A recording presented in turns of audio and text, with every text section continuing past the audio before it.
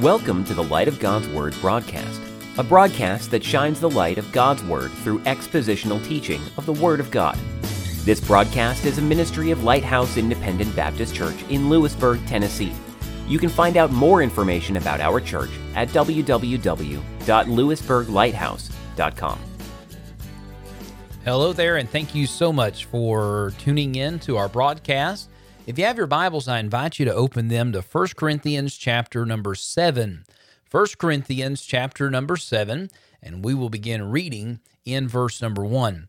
The Bible says, "Now concerning the things whereof you wrote unto me, it is good for man not to touch a woman, and nevertheless to avoid fornication. Let every man have his own wife, and let every woman have her own husband. Let the husband render unto the wife due benevolence, and likewise also the wife unto the husband. The wife hath not power of her own body, but the husband, and likewise also the husband hath not power of his own body, but the wife. Defraud ye not one the other, except it be with consent for a time, that ye may give yourselves to fasting and prayer, and come together again, that Satan tempt you not for your incontinency. But I speak this by permission, not of commandment, for I would that all men were even as I myself. But every man hath his proper gift of God, one after this manner, and another after that." This is part 2 of the lesson of the principles of marriage. So I'm going to take just a moment to do a quick review. We've been looking at Paul's letter to the Corinthians as he is dealing with challenges that they face. In fact, this challenge that they face, it seems, according to the wording, now concerning what you wrote unto me, he's writing to them about this challenge that they know they have, and they're asking his advice on. They had sent him a letter and wrote to him concerning this challenge, and it is the issue of marriage. The church at Corinth had an issue understanding God's plan and fulfilling God's plan for marriage. Now, that's not something that's gone away. Even among the church, the saved, born-again believers, marriage still is often an issue. We looked last week at a little bit of the Roman customs of the day and the types of marriages that were practiced. And the fourth type of marriage that we mentioned was the type of marriage that we think of, a good, healthy type of marriage where man and woman agree to marry one another, and they plan to live their life in honor and glory to God through their marriage. But oftentimes that falls apart and it fails. And one of the reasons I believe this is true is because we don't understand some basic principles of marriage. And sometimes we get a warped spiritual view concerning marriage. And so last week we began looking at this text and what it teaches us about the principles of marriage. The first thing it taught us was that marriage is good. Marriage is a good thing, and it seemed that there were people among the congregation that believed because they were single, they were more spiritual. Can I say this? Being married doesn't make you more spiritual, and being single doesn't make you more spiritual. As we continue to go through 1 Corinthians chapter number 7, you're going to find that we will be dealing with singleness and reasons you should stay single and reasons that you shouldn't stay single based upon not my opinion, but God's word. So marriage is good. Number 2, marriage is between one man and one woman. Now, it seems that we shouldn't have to say that, but the reality is in today's society, they teach something totally different. In fact, there are many who believe you should be able to marry anything and anybody that you want to. But the Bible teaches us that marriage is between one man and one woman, and that's God's word. And God is the one who created man. God's the one who created woman, and he knows why he created them and how he created them and for what purpose and in what method they are to live. And so we trust God's way over the way of culture. And then thirdly, we said this from verses 3 and 4, marriage protects against the temptations of immorality. Now, having a proper marriage doesn't, I say a proper marriage, being proper in your marriage does not mean that you have insured yourself against any immorality or that your spouse will as well. But can I tell you this? It sure does go a long way to help protect against the temptations of immorality. And that's where we left off last week. Now we find ourselves down to verse number 5. Marriage is permanent. Notice in verse number 5, he says, defraud ye not one the other. Now, in this context and in this verse, he is speaking, of course, about intimacy in the marriage, but he's also indicating that a marriage is to be a long-term, permanent relationship between a man and a woman. Now, obviously, when the marriage breaks down for whatever reason, there's a deprivation, not only to the intimacy, but also to the relationship. Now, he says you're not to defraud one another. In other words, you're not to use marital intimacy as a bargaining chip. If you do this, then I will. If you do this, then I will. It's not a bargaining chip. There is one exception to depriving one another, and that's given in verse number 5 as well. Except it be with consent for a time, that ye give yourselves to fasting and prayer. In other words, there are 3 conditions that must be met in order for a spouse not to be intimate. Number 1, there must be a mutual agreement by both spouses. Notice it's except it be with consent for a time. Number 2, it's only for a limited time. And number 3, both spouses are to devote themselves to fasting and prayer. I want you to notice that you may give yourselves, not yourself, but yourselves. This is both. The man and the woman have devoted themselves to fasting and to prayer. Throughout the Old Testament, there were times of special religious devotion by the people of God. These times included prayer and fasting, and sometimes, for Samuel chapter 21, sometimes it included temporary sexual abstinence. Now, Paul stated that this practice of temporary sexual abstinence was to be carried over into the New Testament period as well in this text. That you can, if you will, defraud one another, not really defraud one another because it's with consent, you've agreed, but you can withdraw for a purpose.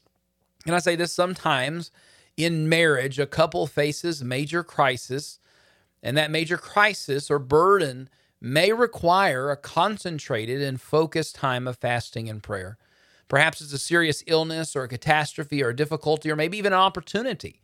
It may cause a couple to agree to spend extra time in prayer about the situation and about the circumstances. That's the only time when a couple may agree, according to Scripture, not to be intimate. Once the agreed upon time is over, however, the Bible teaches that the couple needs to return to normal intimacy. Notice this, verse 5, the last part. And come together again, that Satan tempt you not for your incontinency. The longer a married couple is not intimate, the greater the risk that one spouse will fall into sexual immorality. And so God has created a plan and a purpose that protects and can build and strengthen a marriage. Before I move on to the final point, I do want to note that Scripture gives several reasons for marriage. You know, oftentimes when I'm dealing with someone in premarital counseling, I'll ask this question, so why do you want to get married? What's your reason? And of course, typically the answer is because I love them. And I often will push back just a little bit on that and say, well, you love a lot of people, but why do you want to get married? And the Bible teaches us there are several reasons for marriage. Now understand this, you should marry someone that you love.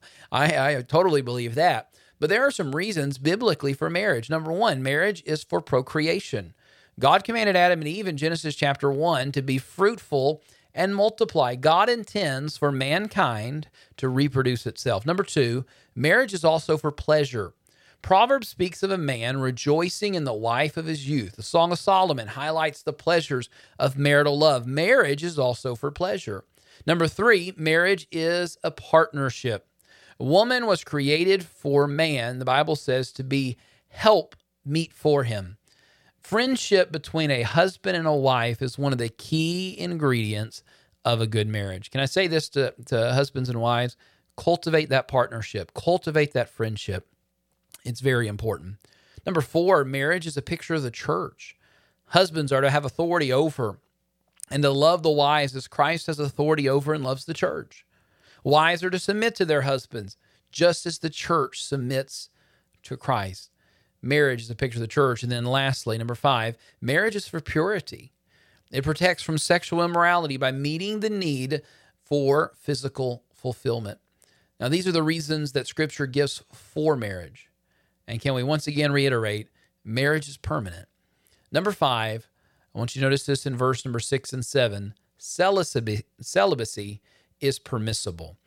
But I speak this by permission and not of commandment, for I would that all men, or even as I myself, but every man hath his proper gift of God, one after this manner, and another after that. Now, there's not a lot known about Paul's marital history. It's likely that he was married because at one time that was required of people in his position, as he was a Pharisee of the Pharisee. And if Paul was in fact ordained, he had to be married at least for a while, but nothing's known as to what happened to his wife. She may have died. She may have left him when he became a Christian. Whatever the case, Paul was single and free from burning sexual passion when he wrote this letter. And he admitted that he saw the advantages in his situation. Paul recognized that God does not call all people to singleness. He apparently didn't struggle with the self-control, and he affirmed that each has his own gift from God, one of one kind and one of another. In other words, God blesses one person with the gift of singleness, and he blesses another person with the gift of marriage.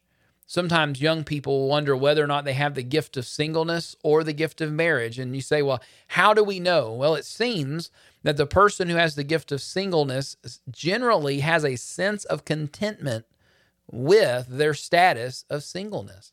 That's not to say that there are no struggles with one's state as a single person, that there aren't single people who may have some desires to get married, but Paul seems to suggest that a person with the gift of singleness has less of a struggle with self-control in the area of sexual desires. That's why he said in verse 8 and 9, I say therefore unto the unmarried and the widows, it is good for them that they abide even as I, but if they cannot contain, let them marry, for it's better to marry than to burn.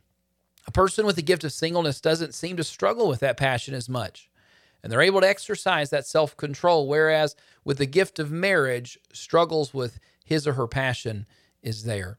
And so it's better for that person to get married than it is for them to burn with passion. And we'll talk more about that next time, but I just wanted to end out here with the fact that celibacy is permissible. Now, some people love to drive old cars, and I know someone who spends a lot of time and money renovating and driving around in antique cars, and they enjoy it. They don't mind the attention that they get from people. We've probably all seen people dressed up in costumes, and they don't mind the attention that's thrown to them, and the old styles of costumes and dress. But meanwhile, modern, faster cars line up behind them, waiting for the opportunity to pass and go around those cars unhindered by these people who are throwing it back to yesteryear. Let's face it, when Christians today take seriously the teaching of this chapter and apply them to marriage, they seem almost as out of touch with modern society as that antique car owner going 30 miles an hour down the highway.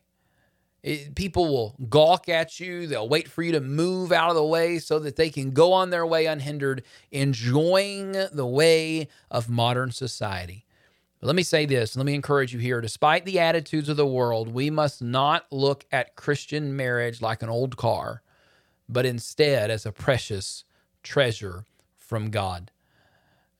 Thank you so much for listening, and I hope that you understand the great value of marriage and the fact that we have to work hard to preserve what God has so clearly given to us in His Word. Marriage is good between one man and one woman, protecting against the temptations of immorality, a permanent bond. And yes, for those who have the gift of singleness, celibacy is permissible.